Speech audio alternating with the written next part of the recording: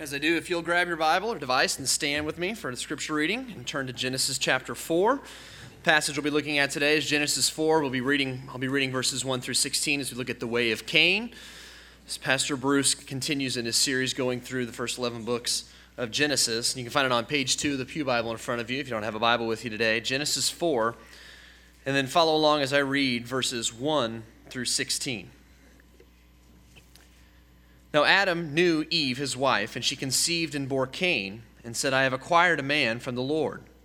Then she bore again, this time his brother Abel. Now Abel was a keeper of sheep, but Cain was a tiller of the ground. And in the process of time it came to pass that Cain brought an offering of fruit of the ground to the Lord. Abel also brought of the firstborn of his flock and of their fat. And the Lord respected Abel and his offering. But he did not respect Cain and his offering, and Cain was very angry, and his countenance fell. So the Lord said to Cain, Why are you angry? And why is your countenance fallen? If you do well, will you not be accepted? And if you do not do well, sin lies at the door, and its desires is for you, but you should rule over it. Now Cain talked with Abel and his brother, and it came to pass, when they were in the field, that Cain rose up against Abel his brother and killed him. Then the Lord said to Cain, Where is Abel, your brother? He said, I do not know. Am I my brother's keeper? And he said, What have you done? The voice of your brother's blood cries out to me from the ground. So now you are cursed from the earth, which has opened its mouth to receive your brother's blood from your hand. When you till the ground, it shall no longer yield its strength to you. A fugitive and a vagabond you shall be on the earth. And Cain said to the Lord, My punishment is greater than I can bear. Surely you have driven me out this day from the face of the ground. I shall be hidden from your face. I shall be a fugitive and a vagabond on the earth, and it will happen that anyone who finds me will kill me. And the Lord said to him, Therefore whoever kills Cain, vengeance shall be taken on him sevenfold. And the Lord set a mark on Cain, lest anyone finding him should kill him. Then Cain went out from the presence of the Lord and dwelt in the land of Nod on the east of Eden. Heavenly Father, we come to you this morning, and we thank you for your word. We thank you for the beginnings, the foundation of the world, and your fingerprints all through it and your creation. Help us to learn your word this morning and more apply it to our lives. Be with Pastor Bruce and give him the words to speak as he preaches this morning. Help us to be attentive and to learn the lessons you would have us to this morning. In Jesus' name, amen.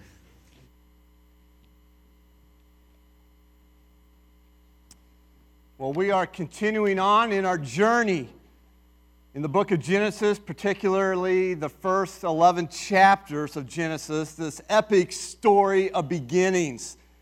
And in the first 3 chapters, we have seen the power of God in creation. We have also seen the goodness of God in the Garden of Eden, and we have seen the grace of God even in the fall of Adam and Eve into sin. So the question bears, what happened next? What will life be like now in a world which has rejected its creator God, like Adam and Eve did? Genesis chapters 4 through 11 actually answer that question for us. These particular chapters, 4 through 11, tell us the answer from blood on the ground here in Genesis 4 to the Tower of Babel in Genesis 11. In fact, this chapter in particular, Genesis 4, shows us the consequences of sin that began in chapter 3 with Adam and Eve and in the reality of death. In fact, we see death all over this chapter. We see death all through the next chapters as a consequence of Adam's disobedience. And it now comes to rest on his family and on his descendants and their descendants. And so Genesis 4 here kind of shifts. It kind of begins with the story of Cain and Abel. But the focus of this story is squarely on Cain.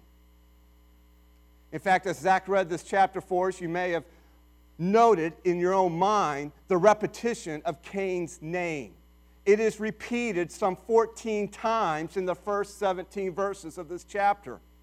Over and over again, Cain, Cain, Cain. And so the focus is on him. It's a story so well known that many people who never read the Bible know that Cain killed who? Abel. It has even entered our language as a synonym for troublemaking. Raising Cain. We're familiar with that, which is appropriate because this is a very dark story that is tragic from beginning to end. Now, the key to understanding the meaning of this story is found in one particular phrase, though, that is actually repeated 7 times in the first 11 verses. And that is this phrase here. Cain killed, quote, his brother. Cain killed Abel, quote, his brother. And so the shock of this story is not simply that Cain killed a man who made him angry. That would be bad enough. No, the shock is that Cain killed, quote, his brother.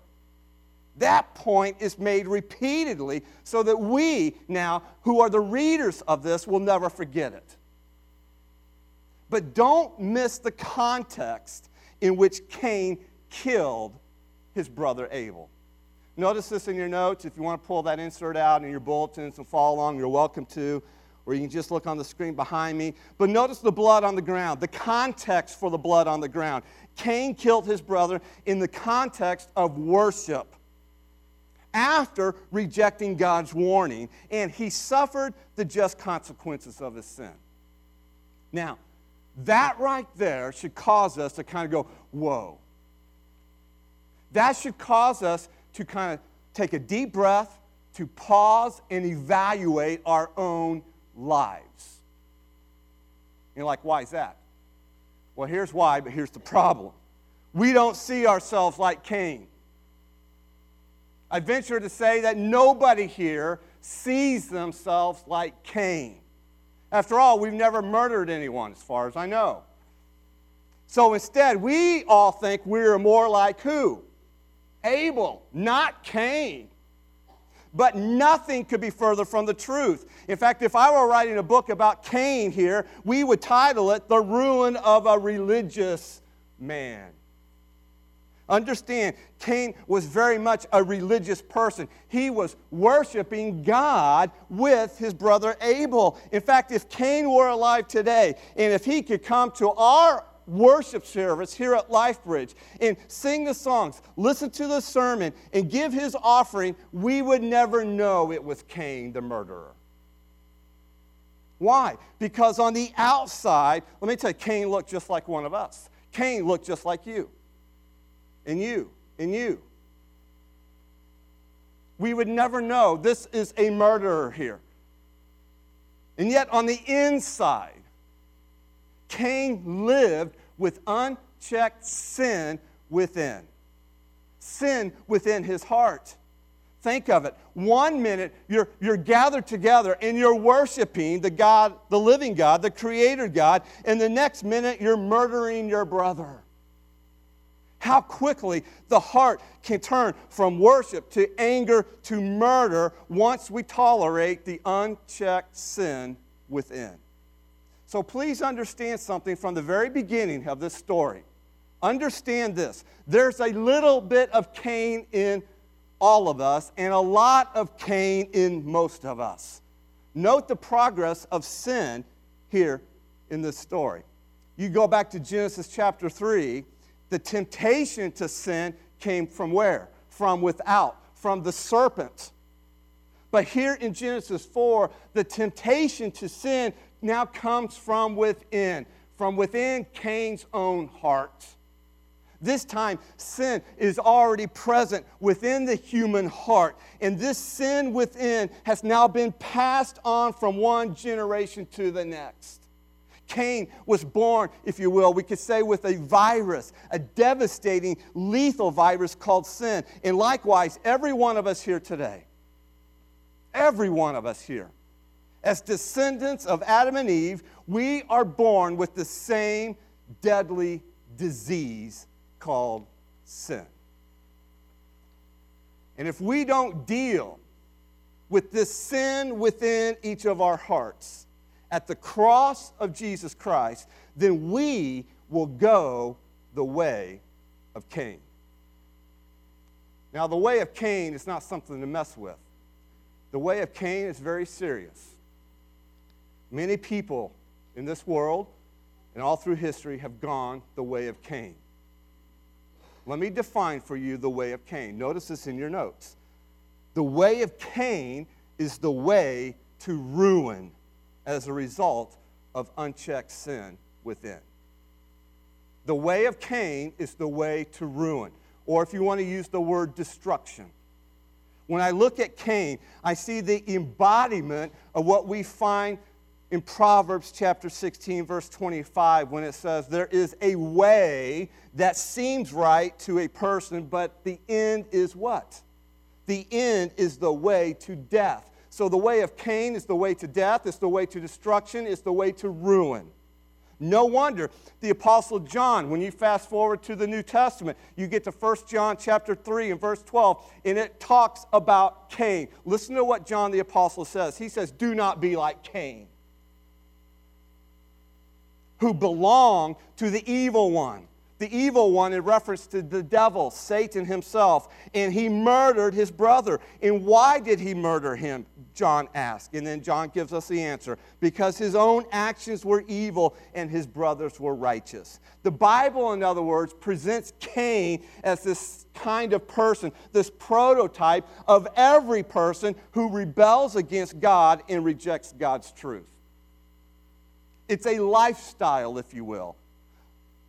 The Bible calls the way of Cain. In fact, you get to Jude, one little chapter in the New Testament. In Jude, this one little chapter, in verse 11, it talks about the way of Cain in reference to false teachers who not only reject God's truth, but they then also lead others to ruin or destruction with them.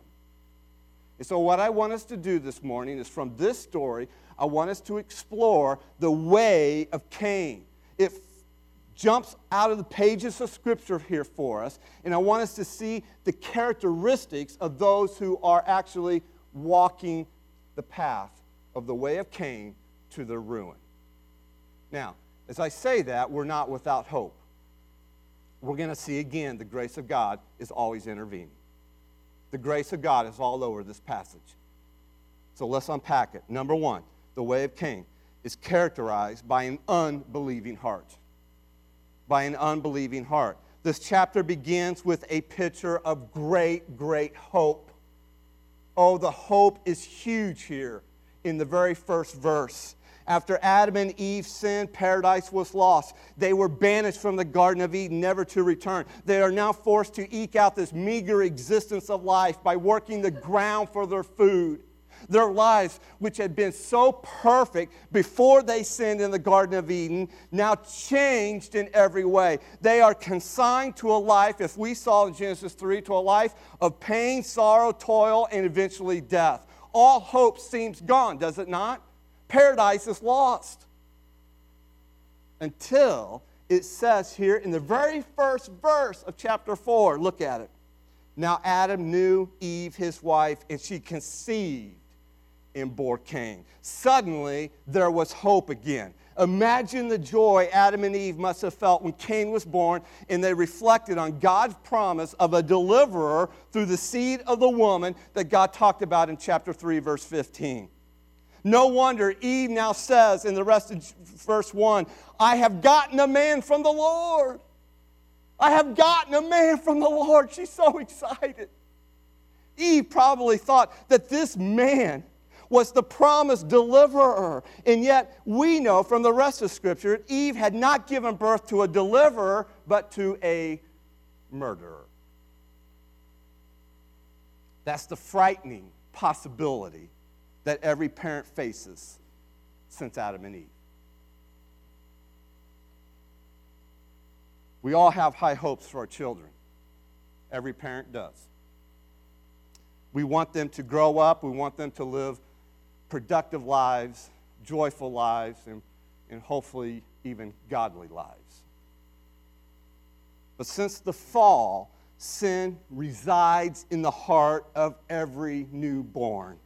And it's only a matter of time until it shows itself.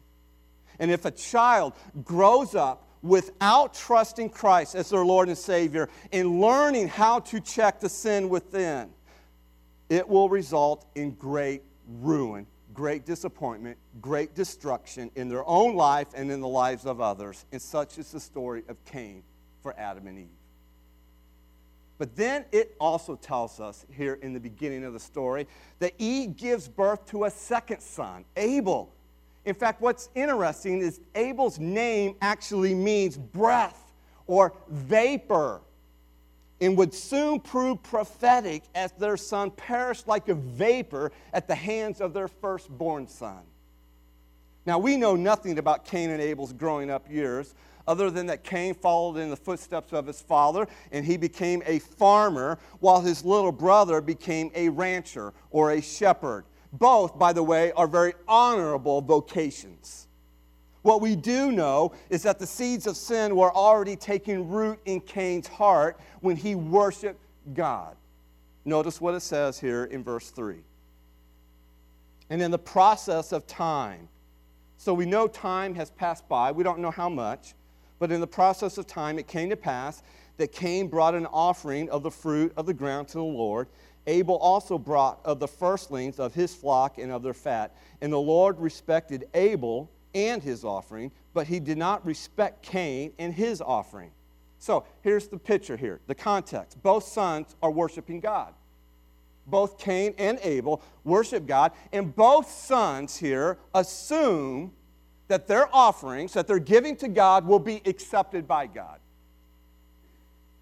This word respect, it means to look on something with approval. And so God approved, we're told, of Abel, the person, and his offering, while he rejected Cain, the person, and his offering. So how does Cain respond to this? Well, Moses tells us. Look what it says in the rest of verse 5. And Cain was very angry, and his countenance fell. Literally, his face was downcast. The reactions here of Cain were anger and self-pity. And these reactions of self-pity and anger are the very first clues of the true spiritual condition of Cain's inward heart. Now, obviously, here's the question that's probably on many of your minds. Why did God accept Abel and his offering and reject Cain and his offering? Well, the text, the passage of Scripture here, does not tell us precisely why. Some Bible scholars say, in fact, many Bible scholars say, that Abel's offering was acceptable over Cain's offering because of the nature of the offering. In other words, Abel's offering was accepted because it involved this blood sacrifice from the best lambs of his flocks. Whereas Cain, he just brought some of the grain or fruit of his harvest. Maybe perhaps even the leftovers. We don't know for sure. And while this is true, what we do know later on, the Old Testament also teaches that God actually honored both types of offerings, both grain and blood sacrifices. Now, we get a little more insight when you jump over to the New Testament and you go to Hebrews chapter 11, verse 4, and it actually points us to another reason, I think even a more compelling reason, why God accepted Abel and his offering and rejected Cain and his. Listen to what it says when it declares in Hebrews 11:4, by faith, that's a clue, by faith Abel offered to God a more acceptable sacrifice than Cain, through which he was commended as righteous. But God commending him by accepting his gifts. And through his faith, though he died, he still speaks. So Cain's offering, in other words, was not an offering from faith. He presumed upon God to define what his offering would be. Now, whatever we may say about these two offerings, the real difference was in the heart of Cain and the heart of Abel. Notice that Genesis chapter 4, verse 4 says that God respected Abel and his offering, and the order here is crucial. It's first the person, and then the offering, and it's ditto for Cain. You see, we as mankind, we as humanity, we look on what first? We always look on the outside. We look on the outward, and then we make our judgments. That's human. That's human nature to do so. But God God looks on what? God looks on the heart first and foremost. And when God looked at Cain's heart, you know what he found? He found arrogance, he found pride, and he found a heart of unbelief, which is why Cain became so belligerent, so angry when God rejected him in his offering and accepted Abel in his offering. Now, as we step back from that, what do we learn? What do we learn?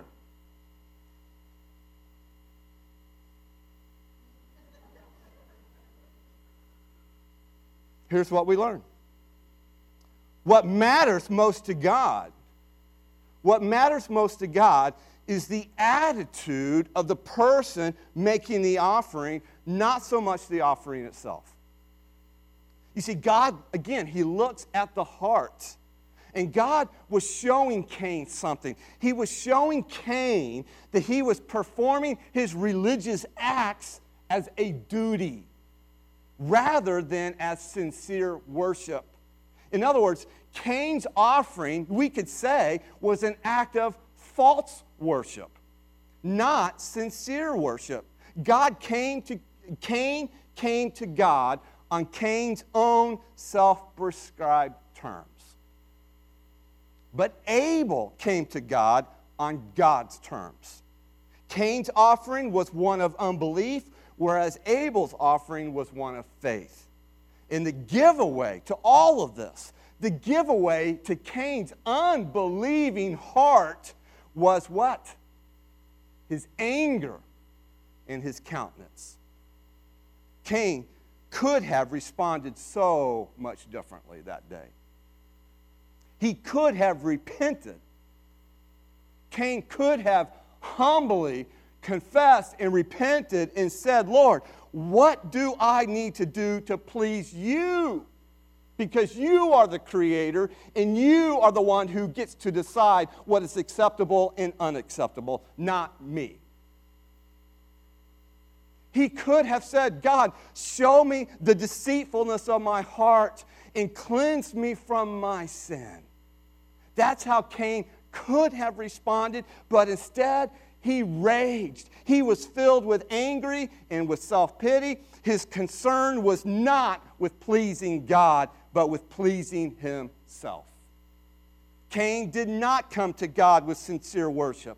And so God, in grace and in mercy, God comes to Cain with a question and a warning. Which brings us to the second characteristic of the way of Cain, which is it's characterized by an unrepentant heart. First of all, it's characterized by an unbelieving heart, but the way of Cain progresses and is now characterized by an unrepentant heart. So Cain was angry at God. Get this. He's angry at God, but he takes it out on whom? His brother. And folks, that is what anger does. Most of the time, if not all the time, our anger is really with God. But because we can't take it out on God, we take it out on those closest to us. We always take our anger out on others because we can't take it out on God. Even though we're angry with God, those closest to us feel the brunt of our anger. Cain was full of rage and resentment when he saw that his offering had been rejected, but his kid's brother's offering had been accepted. And Cain's anger was so intense. Get this. His anger is so intense, it showed all over his face. Man, no one can miss it. His countenance revealed the bitterness of his unrepentant heart. God knows now what's in Cain's heart. So God comes to Cain with these checkpoints of grace. And oh, they are so full of grace and love and mercy from a heavenly Father who cares about his creation. Notice these two checkpoints of grace. First one is God intervened lovingly with a question about Cain's sinful heart. He intervened lovingly with a question. God is showing Cain a way back. The offer is on the table. Here is God's persistent grace again. Listen, God is not writing Cain off. Understand that. God is not writing Cain off. God is actually intervening in his life. God is giving Cain an opportunity to repent and to come clean and to be restored and to offer his offering with a right heart. Listen, some of you are sitting there and you think God is so against you. And that is deception from devil himself. God is not against you. He loves you. Yes, if you are living in sin, then God is against you and your way of living. But he is also gracious to you, even in your sin, because he comes to you with a question. He lovingly intervenes, and he's trying to draw you out. He's trying to draw in you something in your heart where you will confess and you will repent and you can be forgiven of your sins and course correction your life. Look at the questions God asked Cain in Genesis 4:6. He says, God asking, why are you angry? And why has your countenance fallen? If you do well, will you not be accepted? And so God's questions are pointed, they're personal. God knows the answers, he knows what's in our hearts, but he's giving Cain the opportunity to face the sin within. God's offer is genuine. If Cain would do well, would do right. What does that mean? In this context, it is if he would repent of his sin, if Cain would offer the right sacrifice in the right spirit of faith, he too, as a person, would be accepted and his offering would be accepted. The door was open to both these brothers, but it must be entered by faith. Going through the motions will not win you God's approval. And that's what Cain was doing. The second checkpoint of grace here, notice it. God now intervenes mercifully with a warning about the danger of sin. So what would happen if Cain didn't listen to God and repent and do well? What if Cain just blows this off? What if Cain blows off God's questions, ignores God? What's going to happen? Well, God in his mercy, get this, he painted for Cain, a very frightening picture, but a very hopeful picture. Look at the picture God painted for Cain in verse 7. It's frightening, but it is very hopeful. He says, if you do not do well, sin lies at the door, and its desire is for you, but, and here's the picture of hope, you should rule over it. Now, what a vivid picture God gives us of the sin within. God pictures sin here as this vicious beast crouching at the door, ready to devour you, ready to pounce on you. Now, here's a good question for you to think about, for me to think about. How do you view sin?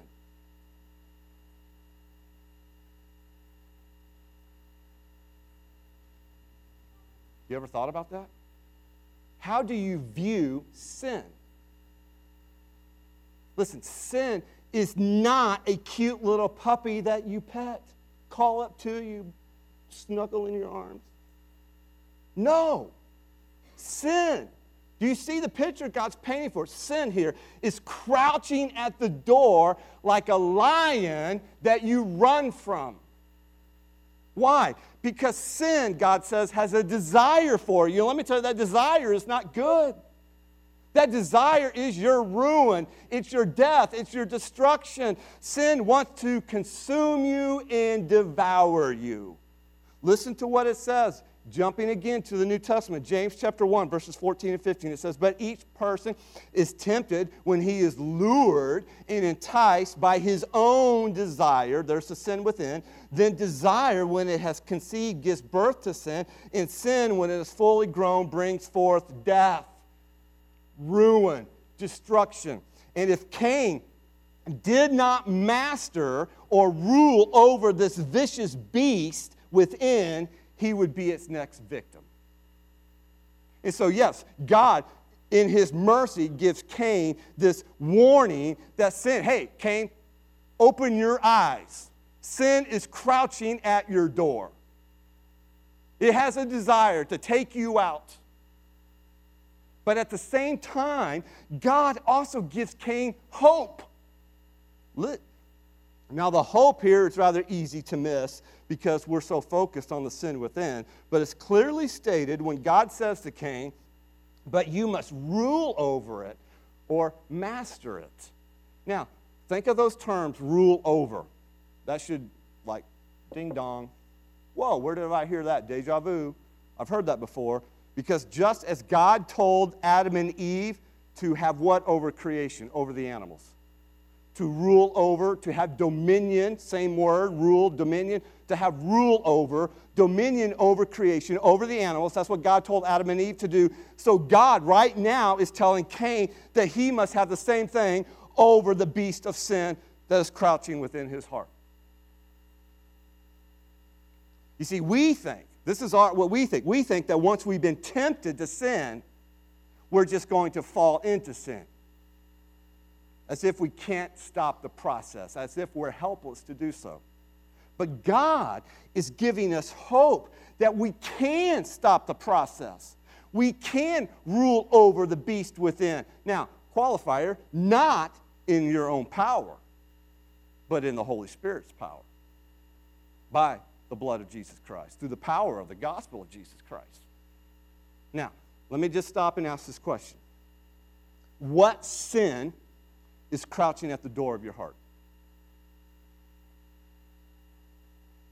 What sin in your own life is crouching at the door of your heart? In other words, are there any areas in your life where you know there is a lion out there ready to devour you? Maybe it's anger, maybe it's jealousy, maybe it's contentment, maybe it's pornography, maybe it's sexuality. Whatever it is, will you heed God's warning here, or will you allow it to devour you and ruin you? The Puritan John Owen said it this way: be killing sin, or sin will be killing you. So don't play with sin. It's not a puppy you pet.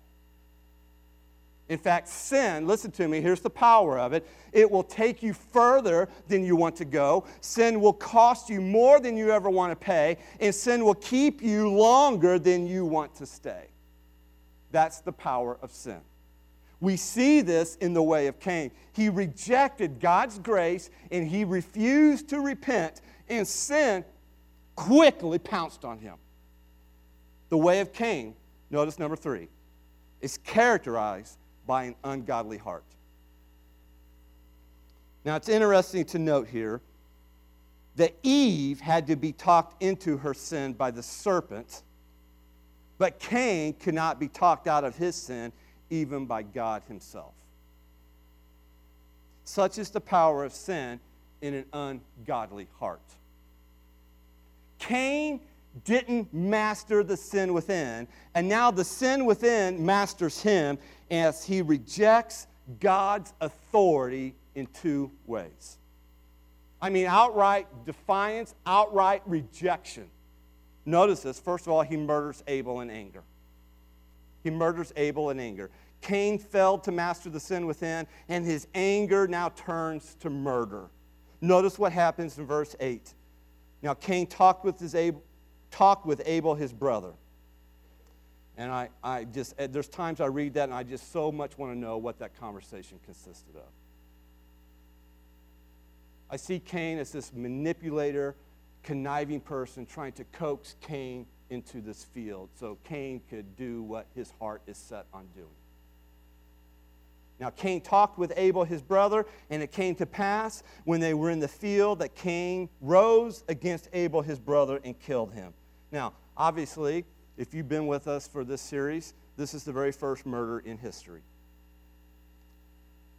With murder in his heart, Cain now lured his brother into a death trap where he violently attacked his younger, weaker brother, leaving him dead in a field.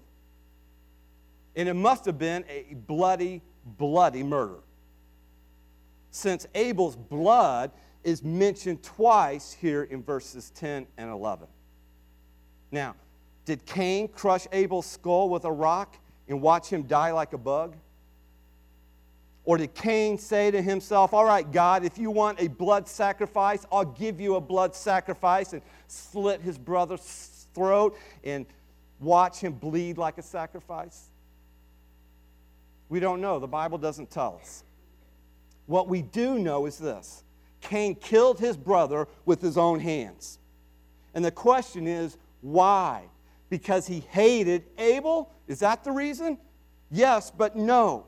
As Dietrich Bonhoeffer rhetorically asked, why does Cain murder Abel? Out of hatred for God, he answers. Remember what John said in 1 John 3:12. And why did he murder him? Because his own actions were evil and his brothers were righteous. So sin, picture this, is crouching at the door and it consumed Cain. And then Cain consumed an innocent person, but not because God didn't graciously warn him. God had warned him and graciously tried to intervene several times. Cain was angry towards God, but he allows that anger, that resentment, that bitterness to germinate in his heart toward his brother. Again, don't underestimate the power of sin. It's wicked, it's swift, and it destroys. In fact, it's the theme of these chapters here of Genesis 4 through 11, where God shows us now in the history of humanity how fast sin destroys the human race. But God also shows us his grace and promise that his Son will come to conquer the sin within and its consequences with his death and resurrection. So Cain rejects God's authority by first murdering his brother Abel, and number two, by mocking God in defiance. He mocks God. And he does so in defiance. Cain murdered his brother. He buries him in the field, but he couldn't hide that fact, that reality from God, for the voice of his brother's blood cried out to God from the ground. Whoa. So just as God did with Adam and Eve, the Lord came to Cain with a question, another question now, a second question here in verse 9. And he asked him, "Where is Abel, your brother?" And instead of telling the truth, Cain mocked God in his reply to God. You see it in the rest of verse 9. When Cain responds to God and says, "I do not know. Am I my brother's keeper?" This word keeper that Cain uses, it actually reveals Cain's burning animosity in his heart towards God directed at his brother. It indicates a condescending care for one who can't take care of himself. And so the insinuation here in Cain's answer or reply to God, it says, "God, can't you keep track of your own creation?"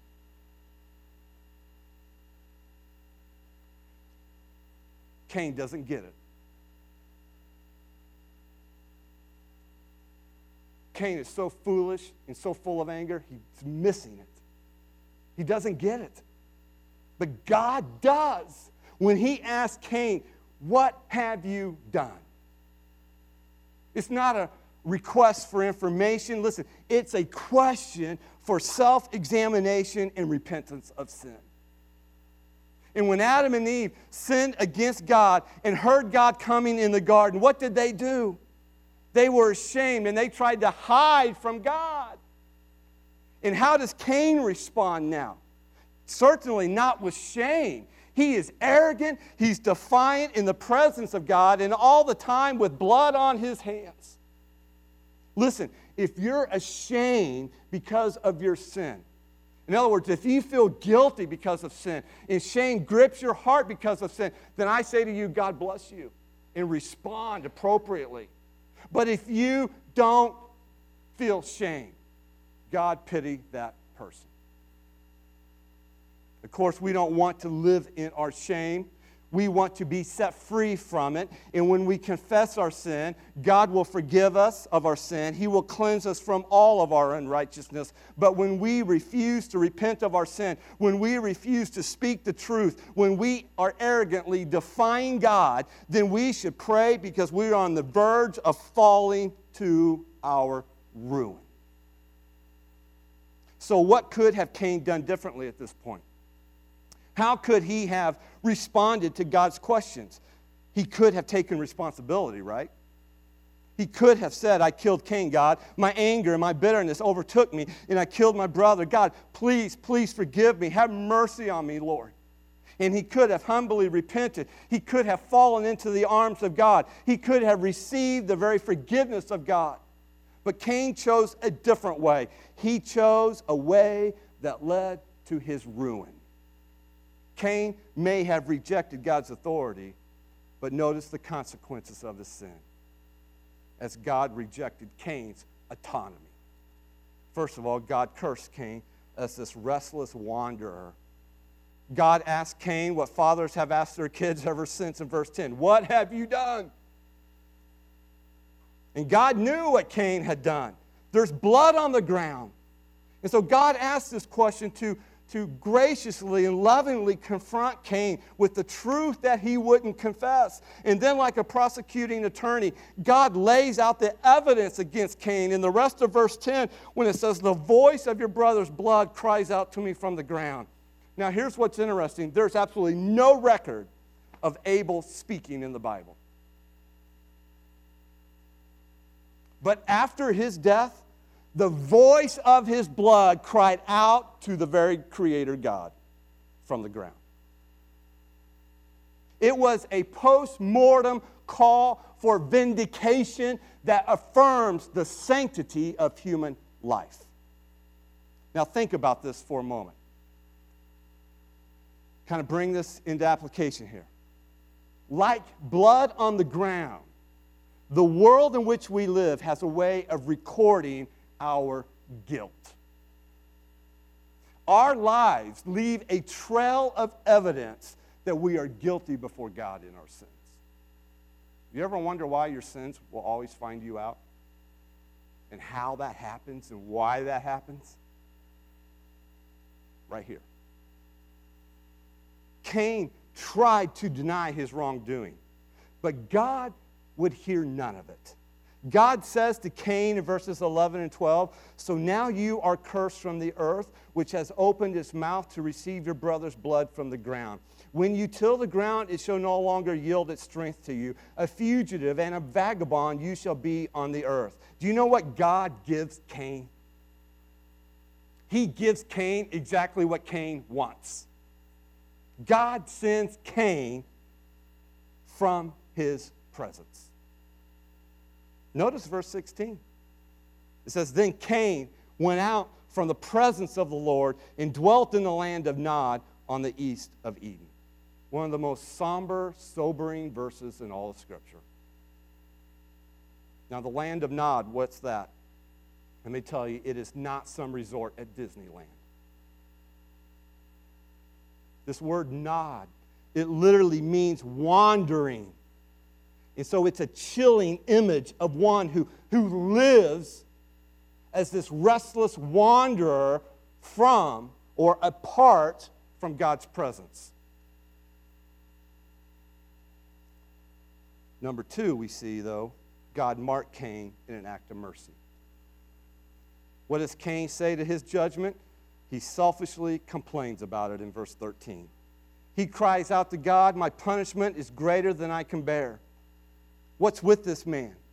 He cries out in fear and self-pity, but there's still no repentance in his heart. Notice that Cain did not acknowledge his guilt. He only lamented his punishment, the consequences.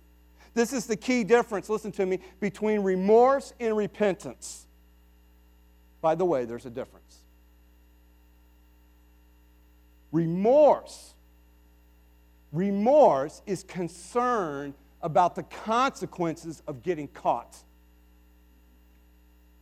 Repentance is concerned about the sin itself and the offense it is against God. Cain felt remorse, not repentance. He didn't care about the spiritual implications of his sin. He only cared about himself and his personal safety as a consequence of God's punishment.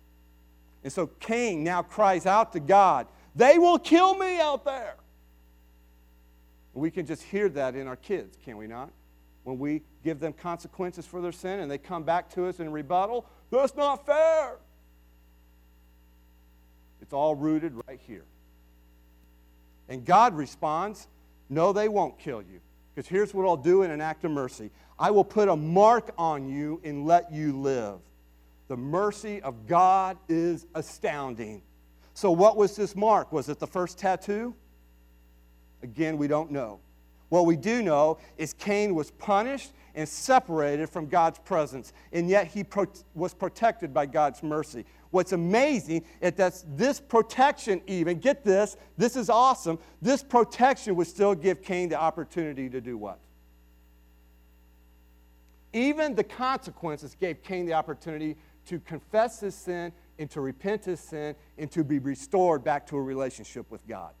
Unbelievable grace and mercy of God. And though it seems from the rest of Scripture, Cain never did that. Such is the way of Cain to ruin. Now, as we step back from this, what do we learn? What do we learn from the story of Cain here? What lesson should you take away from this? One overarching lesson is this. That is the need to always check the heart. Listen to me. The condition of the heart determines the course of one's life. What is seen in one's life externally is a revelation of one's heart internally. And in Cain's life, sin manifested, the sin within manifested itself externally in anger, jealousy, hatred, and murder. And all of those actions prove that Cain possessed an unbelieving heart, an unrepentant heart, and an ungodly heart that led to his eventual ruin. So how then can forgiveness for our sin be found? Because, by the way, we are all like Cain.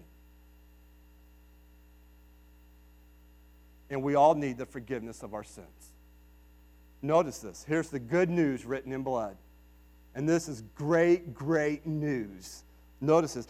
Abel's blood was forcibly taken, but Jesus' blood was freely given so that our sins can be forgiven through repentance and faith. I absolutely love what the Scripture says in Hebrews 12, verse 24. Look at it in your notes. It tells us that when we come to Jesus Christ, listen to me, we come to Jesus, the mediator of a new covenant, and to the sprinkled blood that speaks a better word than the blood of Abel. Do you know what this means? Do you know what it's saying here? It means that Abel's blood cries out to God for what? Vengeance.